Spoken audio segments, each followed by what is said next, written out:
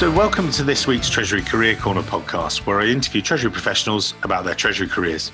Each and every week, I talk to Treasurers about how they built their careers, where they are now, and whether they see both themselves and the Treasury profession going to next. This week's show, joined by Jim McHale, who was most recently the Vice President Corporate Treasurer of Grable Companies, who are a global workforce and workplace mobility relocation management company headquartered in Colorado. Grable help Fortune 500s, Global 100s, and other organizations with absolutely everything when you're relocating their people. And there's a whole host of other stuff in there, but I'm going to get Jim to explain that a little bit more later on in the show. As I say always, let's get Jim on the show. Jim, tell us about your career to date, maybe, and how you first get started way back when and in finance, and then discovered Treasury, and then brought yourself all the way up to Vice President Corporate Treasurer. So take us way back to the dim, distant past, and we'll go from there. Over to you, sir. Thanks for having me on your podcast. Yeah, my background is I have an accounting degree from Louisiana Tech University and had the fortunate experience to interview on campus before I graduated and secured a job with KPMG, Big Four, now public accounting firm. At the time, it was called KPMG Peat Marwick way back when. And at that time, it was considered to be the Big Eight accounting firms, but with consolidations and so forth, it's Big Four now. So I had a job when I graduated, went to work with KPMG on the audit side, as an entry-level accounting position. I mean, it's kind of common to go the public accounting route to kind of start your accounting career. And I worked as an audit staff person, doing internal control reviews, audits of trucking companies, oil and gas. This was in Louisiana, so oil and gas was pretty big. Banking, pharmaceuticals, and other manufacturing, but basic accounting activities and auditing activities, all the while also studying for my CPA certification. So started at KPMG, worked there a couple years, not to go into a sappy story, but dealing with, I got engaged, and my wife was from Chicago area. So we ultimately moved to Chicago after she graduated, a little bit behind me in college. And so moved up to Chicago, decided not to transfer within the KPMG organization because I made a decision that, I didn't think that public accounting was my long-term career. And I thought, well, let's try industry accounting. And at that time, the Chicago Tribune, all the jobs were in newspaper at that point, and the job section was 4 full pages of accounting positions anyway. So moved up to the Chicago area, started interviewing for accounting related jobs, and ended up at Solo Cup Company. And basic staff accountant, but it had a Canadian sales division, which is kind of the extent of the international presence of the company at that time. And I was the lead accountant on the Canadian sales division. So I got some introduction to a foreign currency, albeit only one, the Canadian dollar. But I had all the basic accounting activities, but also had to deal with the foreign exchange impacts on the financial statements and everything else. So kind of interesting for me. Ultimately stayed there a couple years, moved on to a company called Hollister Incorporated, not the clothing company, but a private healthcare manufacturer in Illinois. And a very global company, about 400 million in sales, I believe, when I joined the company. I think there were 23, 24 worldwide locations. And this was pre-Euro, so we had all the currencies that rolled up into the Euro in 1999, the Lira, Deutsche Mark, Irish Pund, et cetera, along with all the other currencies. So I was able to, on an accounting basis, now expand my career into the international arena with a lot more foreign currency activities. But what was telling in that job and what really got me to Treasury is I was doing the accounting for the Treasury activities too. So as an accountant, we're always recording journal entries, doing reconciliations, recording the activities that other people have, executed. Other people make decisions, execute transactions. We accountants record them. So I had visibility to what the Treasury group was doing through all the, interest rate hedging and more importantly, all the foreign exchange hedging that they were doing. And I was doing the mark to markets on it, the FX calculations on the underlying exposures. And then I really took an interest in it. And I kind of developed a good relationship with Treasury. And ultimately, senior analyst in Treasury had her second child, decided to stay home. And the CFO asked me to join the Treasury organization. And I jumped at the opportunity. I thought it was great. This was way back in 1997, and essentially I've been in Treasury since. But anyway, I joined the company, did a lot of foreign exchange hedging, all the basic Treasury activities in terms of cash management, banking, and credit agreements. But I really was interested in the foreign currency side of things and the international side of business. And at that point, I went to night school and got my MBA while I was working. Also specialized that in international business. So really like the global nature of business and certainly treasury. Just to jump in there, we were speaking before the show about that international thing. Really, that's one of your passions for it, all the diversity and the different mannerisms of different, cultures, as well as, just the working cultures. That's always been an interest, or that started then, and that's why you thought, that's it, hooked you in with treasury? Because obviously for some people, I like the treasury piece, but I love the cash management. But that was a real thing for you, is that right? Yeah, it was a real driver. It's funny when I joined Treasury and when I got involved in the active side of hedging, so actually making decisions, executing transactions, and I could see the results, whether I anticipated them or not.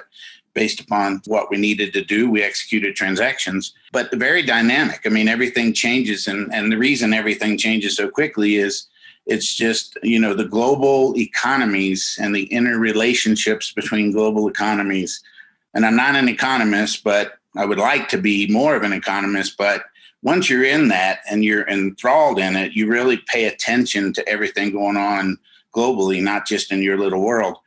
So from a business perspective, very exciting. But then in through all that, I had opportunities to travel. And in fact, my MBA program, we traveled in the international specialization aspect of that for project work in 3 or 4 different countries. So just recognizing the cultural diversity, in the world, and certainly how it impacts business has always been a key driver for excitement for me. It's just incredibly dynamic, changing all the time, and I love it.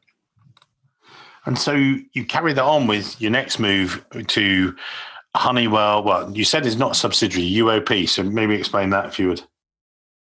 Yeah, so I left Hollister looking for my next career level, and so joined UOP as an assistant treasurer. It was a joint venture of Dow Chemical and Honeywell, 50-50. Mm-hmm. So we operated it as an independent company while trying to meld in the policies and expectations of 2 large public companies, which from a treasury perspective, in many cases, were rather diverse. I know you had a podcast with Gary McGuire, and he talked about the Dow Chemical side. There you go. And he talked about the Dow Chemical even on the treasury side, as a trading group, right?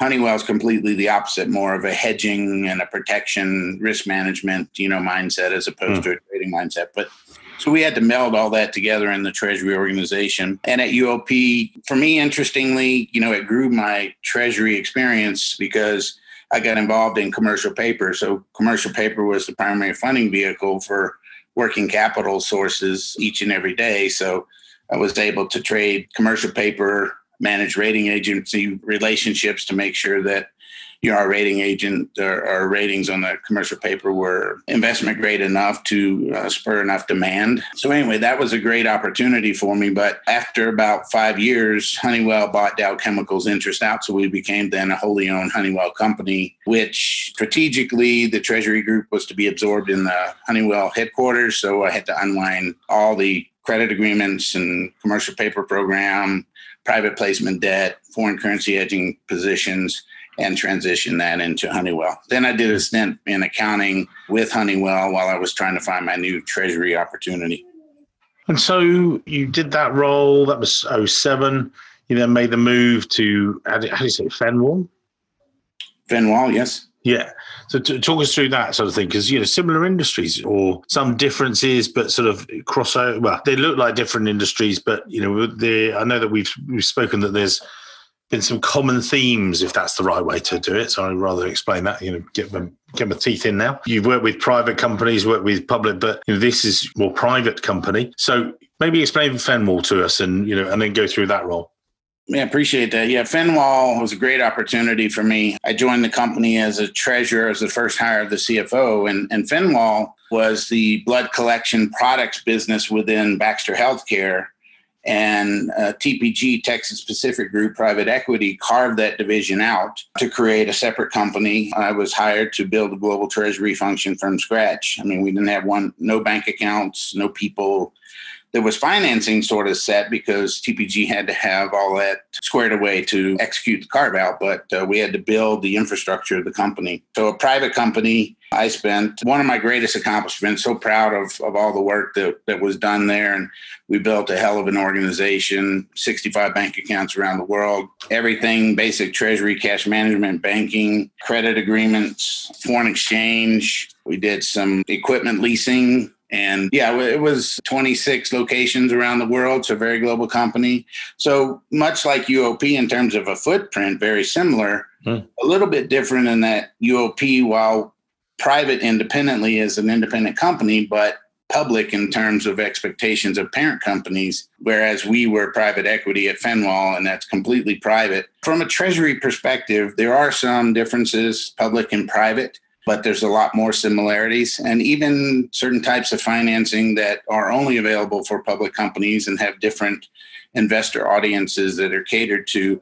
The process for securing capital and things like that, there are many similarities, whether it's offering memorandums, roadshows, phone calls, marketing campaigns, whatever. A lot of that is the same, whether it's private or public. Those experiences are transferable, pretty readily. So, Jim, when you come in and you've got to build a treasury from scratch, what's your checklist, if you like? Again, there'll be people listening today who are in a similar situation, private equity-backed company. Some PE houses are cash, bring it in. Here's our checklist. With you, and you've been in the situation, and what's your key checklist when you walk in the door? Yeah, certainly in building a global treasury organization, cash is king and always is king. So it really starts out with the access to capital and making sure that we protect that access to capital and maximize that. Make sure we manage the relationships around that, whether with rating agencies or the lenders themselves. So that's kind of the baseline. And then from there, for me, it's all about a risk management mindset. So as treasurer of the company, I represent the company, and I always call it kind of the guts of the company. Treasury is an enabler for the company to do its business. And to be an enabler, I maintain a risk management mindset that I need to make sure we can continue to enable you having disruptions. And there are market events like COVID-19 and things that do impact it, of course. But that's why you have to have a risk management mindset. So whether, like you said, from a currencies perspective, it's protecting, the company from currency risk as best as I can. Insurance programs for corporate insurance, I've done that. It's all about protecting the company. So it's having access to capital, protecting that access, deploying it in a risk management mindset kind of way, and then recycling that cash to maximize the use of that liquid asset for the company, where we're not straining our credit capacity unless we have these external events or whatever. But that's sort of my checklist. It's really about access to capital and then maintaining the cash cycle with a risk management mindset. Keep it there. Then the move on to Grable. Maybe talk us through that. And then, so it was in 2013, big company, interesting, with all the relocations and lots of different challenges from a treasury perspective. Well, what did you find? Over to you. Yeah, and just to go back to Fenwal real quick. Yep. So, built a global treasury organization. We transitioned the company from sort of a blood collection products business to supporting a transfusion and therapeutics type business. And ultimately, a large German competitor bought the company. So ultimately, that's why, again, I was transitioning treasury out to another new parent company and everything, and on my way to find a new job. And yeah, I was lucky enough to land at Grable here in the Denver area. It's a great company, new industry for me. And in fact, interestingly enough, I was in Chicago, so hired by Grable, and then Grable relocated me to Denver. Well, Grable's a relocation company, so it was kind of an interesting. I was going to say, I hope they did a good job, and you were able to, give them a good thumbs up. Yeah, it was an opportunity to experience what my brand new company was offering to customers. And it was an awesome experience. So very proud about that. Yeah, joined the company here as a treasurer. Wasn't a new role. However, it was a new management aspect because there was one person doing tax and treasury. Company kind of split that out.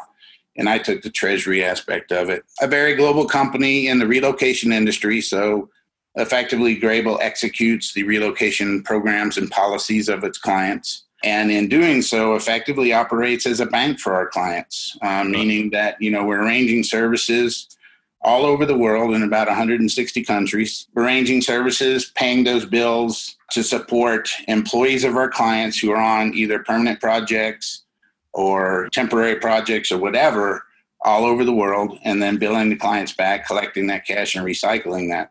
Well, the fulcrum or the balancing act in that case for me was an asset-based borrowing program, which was a new type of financing that I was introduced to. So another great opportunity to kind of expand my experience. So anyway, all the invoicing and the payments we made ended up being collateral against which we could borrow money. And then again, it's all about managing that cash flow cycle to be able to continually meet the demands and expectations of the clients. And then with that, you were obviously managing and mentoring a group of treasury professionals around the world and everything else. How was that structured? How was Treasury structured? Yeah, ultimately, I had about 17 people indirectly and directly reporting to me at one time. Primarily, I had a treasury manager, an equity operations manager, a credit and collections manager. And then I had those were direct reports. And then I had a couple of treasury supervisors sort of focused on cash and payments, and a credit and collections group of fine collectors and collection representatives. And then our equity operations group, we had a few equity operation representatives, which kind of focuses on the equity aspects of relocation programs. And then I did have a treasury specialist in Ireland. You know, I was fortunate enough to be part of a core part of a team that we established a financial shared service center in Ireland, and was able to, you know, based upon the regional aspect, the time zone aspect, insert a treasury specialist there to do kind of all of our international subsidiary treasury activities. So managing people is an interesting and ever evolving process. And for me, from a hiring perspective, let's say, and it's always hard to really judge, but, you know, I'm always looking for, and probably most people are, but, you know, somebody that you can assess that has the personal values that allows them to take ownership and accountability of their job. They work autonomously and everything else. Because if you think about treasury organizations, except maybe Dow with Gary, you know, that many people, but, you know, they're very small organizations. So none of us have the opportunity to just sit back and purely manage. I mean, I've always been a very involved working manager. So you have to rely on your team, and you're only good as your team. So I think putting people in the right roles, in the right places, giving them expectations and empowerment, and expecting them to follow through based upon an accountability and ownership kind of process is the most effective way of managing those teams. And if they don't fit in, you know, as we say, you don't have all the right people on the bus, sometimes you got to change out some of the passengers, kind of achieve that kind of a managerial relationship so that the team functions well. When you say that, again, people in a similar situation, you know, how do you swap out people? How do you match them up? You know, what's the critical thinking behind that? How do you do it effectively? Well, in terms of matching them up, it's all, you know, certainly a background thing, but it's really about giving people opportunities to show what they can do. If you have somebody in a role doesn't seem to be performing well, then of course it's that process of, you know, sort of a collaborative interaction where you don't sugarcoat things, right? We talk about, this is the observation, this is what's going on, this is how we need to fix something or whatever. And then if that doesn't work, then it gets a little bit more formal and everything else. But I mean, you don't want it ever be a surprise for somebody. Obviously, there needs to be feedback all the time. People need to know how they're performing. They're meeting your expectations. Hopefully, they're meeting their own, which helps them meet your expectations. But it is a constantly evolving process, and everybody is different. So there's not a one-size-fits-all managerial process with each individual person, or as a group, it takes each individual person, I think. And the flip side of that, positive way, when you've got superstars in the team or things like that, how do you manage them and stop them from running away? Or, you know, have you had to deal with that in the past where you're thinking, wow, this girl or guy could get my job? You know, how do you sort of mentor those guys? Or, you know, have you had that in the past? Yeah, you know, it's interesting. I want people who could take my job. I mean, I want bench strength. I want people that are confident in what they're doing, and I'm confident in what they're doing.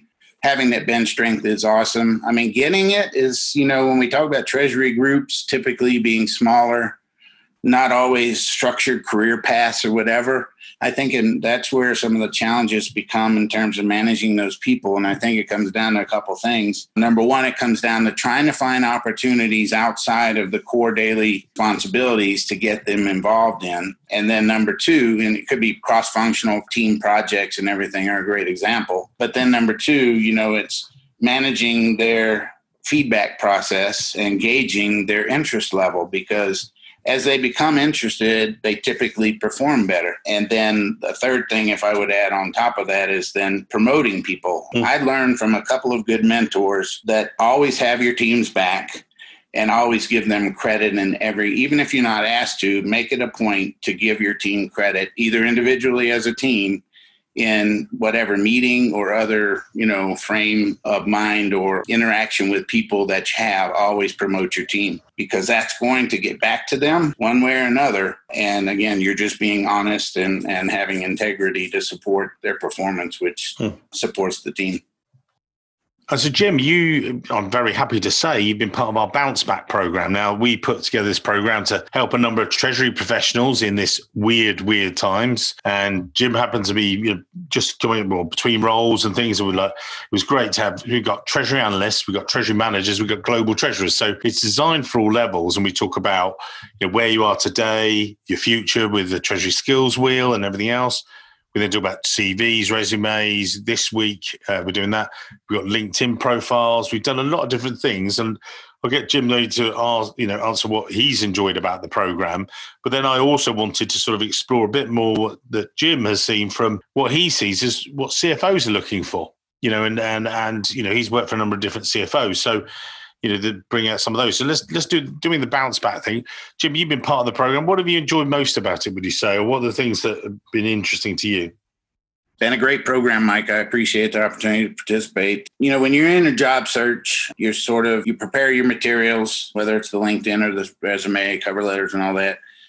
And you don't set it and forget it, but, we kind of repetitively use it and so forth. But this program, frankly, for me, through the probing questions and skills wheels, and, it actually made me sit back and think a little deeper about, some of the things that I've done or some of the things that I want to highlight. And certainly the resume feedback in the session, was awesome, because while 90% of it, may be there, just talking about it and hearing feedback from the other participants as well, you can always find a little kernel of information or a little edit that you might want to do that's just going to make it that much more relevant and that much more powerful.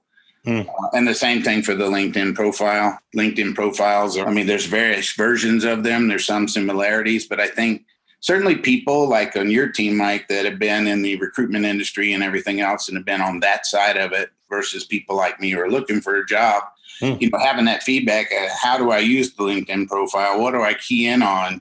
And what would that look like versus looking a different way mean in terms of punctuating the experience level? I think all of that's been awesome opportunities for improving the tool set that we as job seekers have to find that next career opportunity. So I do appreciate your program. Oh, pleasure. And I think part of that, and that's actually probably the kernel of the question as well, that piece of self-reflection. And that's what we wanted to give people, that they're sort of, this is where you're up to, different levels, different things, but there's all a lot of commonality in there. And again, that sort of to use that and continue that theme, just here, when you've spoken to and worked for a number of different CFOs, when they're looking to you as their treasurer, what is it that they've really looked to you for? Is it you're the FX expert, or is it you're the cash, or all of the above? Or what are the key things that you've seen from CFOs sort of knocking at your door, as it were? Well, certainly at the treasurer level, I would say it's all of the above. The CFO is looking for somebody who has broad-based experience in treasury. It's A to Z, from the financing aspect to the banking, the cash management, to, depending again on the company and the scope of its international operations and so forth, heavier FX, experience, certainly some interest rate management. And again, you can get into that public where we talked about before, that public and private kind of differential in terms of treasury opportunities. A company, a CFO might want somebody who's done a public bond deal or whatever. Like I said, even though you may not have done that before, through other financing transactions, there are many similarities in terms of sourcing that type of financing. But all of those things are management experience is always very key as well. So CFO is looking for a treasurer who's got broad-based experience, is very dependable, high level of accountability. And I think most of them, at least all that I've worked for, do prefer and expect a kind of a risk management mindset. The funny thing is that for me in Treasury, and I've also had the credit and collections and the credit review aspect, meaning setting credit limits for customers as well as vendors. Treasury becomes sort of that balancing aspect between the sales organization and the corporate development organization, and then the operations group. We have the company that we're looking out for, and the other groups are rightfully so looking to expand the business, and we have to always expand the business, but we need to do it in a responsible and, like I say, a risk managed way. So I think that's what a CFO is looking for. Somebody that, again, a CFO has a team, tax, FP&A, accounting, treasury, maybe risk management as a chief risk officer or something. And that CFO is only as good as his team. And so you want the right people on the bus. So you want the right treasurer in the role that has the experience and is dependable and doesn't need to be managed on a daily basis. Awesome answer there. We like that. We'll wrap that up in the show notes, which I really like. Jim, as we come towards the end of today's show, as we always ask, we'll put your details in the show notes so that people can connect with you if they think it's good. And again, as I say, Jim's great treasurer. You should be talking to him out there. What are the two or three things for yourself when someone looks back and says, do you know what? I'd like a similar background to him, or that really appeals to me. What are the points you would make? What would you say? In terms of a candidate sticking out from somebody else or somebody who's prepared for a treasury career, I think number one, depending on where you're starting from, you need to have a passion for what you do and a kind of a continuous learning mindset. Treasury, as I said before, certainly in a global company, is very dynamic. So you may have a core set of responsibilities that have some similarities on a day-to-day basis, but the majority of your day, in my experience, is sort of predicted and depends on kind of what happened overnight in international markets, either financial markets or your global locations or whatever. You're always having to react to things and handle issues and so forth. So I think, having a passion for that, integrity and honesty above all, with accountability as a driver. Mm-hmm. Those are absolutely keys for me. In terms of developing yourself in a treasury role, starting at the lower treasury analyst levels and everything else. Like I said, there's not always a direct career path up to a treasurer. There typically are stepping stones, but you typically drive yourself through those based upon the experience that you gain. Not always the results that you gain, because we also do make errors or whatever, and we learn from them. But having that passion for what you're doing, stepping outside your comfort zone, getting involved in other projects, trying to become a consultative person within the company and a business partner. And that's where I think Treasury is going. It's been going from tactical to strategic all along. But I mean, if you get situations like now, COVID-19 and everything, I think the profile of Treasury as a department in an organization has been escalated, typically gets escalated when there are issues. Otherwise, it kind of operates in the background. But I think forecasting, getting involved in forecasting, honing those skills, data manipulation and management, those are all keys to, I think, a successful career in Treasury. But again, I like that risk management mindset with accountability as your driver. Awesome. No more words for me to say. Not even going to summarize that. I think it was great. And I've loved today's show. It was great talking to Jim, and he's great treasurer out there. So you'd be lucky to have him, anyone. Look him up. We'll put his details in the show notes to connect with him. Jim, thanks for that. We've covered everything. Deep dived in some areas. We've gone about private. We've gone about public. It's good because you've got this great depth of experience. And, I think people can, again, take tidbits as they go through. And that's what I want people to gain from the show is, they listen in, they get a bit from this show, a bit from that show. And, it's great and gives enough back to the treasury profession. So, sir, thank you very much for your time today, and I look forward to speaking to you in the next Zoom call for a bounce back program. But other than that, hopefully we'll get you sorted out with the next role soon, sir. Yeah, I would definitely be on your bounce back call. And Mike, I appreciate the opportunity for writing on the podcast. And more than anything, I appreciate your promotion and support of the Treasury function and the Treasury industry. You do a great job. And I think all of these podcasts, and I've listened to a number of them as well, there's something that everyone can take out of them, I think. And they're enjoyable, if anything else. But I think you can get a value from them as well, and appreciate that you're doing this. Thank you, sir. And as I've said before, and really appreciate that, I've just said to people, I've talked to treasurers all my career, and I just think, you tell such great stories and about your careers and what you can give. And, I just want to bring them to life. And that's what I've done. And I think you guys do a fabulous job every day. And yeah, it's just great fun talking to you. So, thank you very much, sir. All right, Mike. Thank you. Thank you.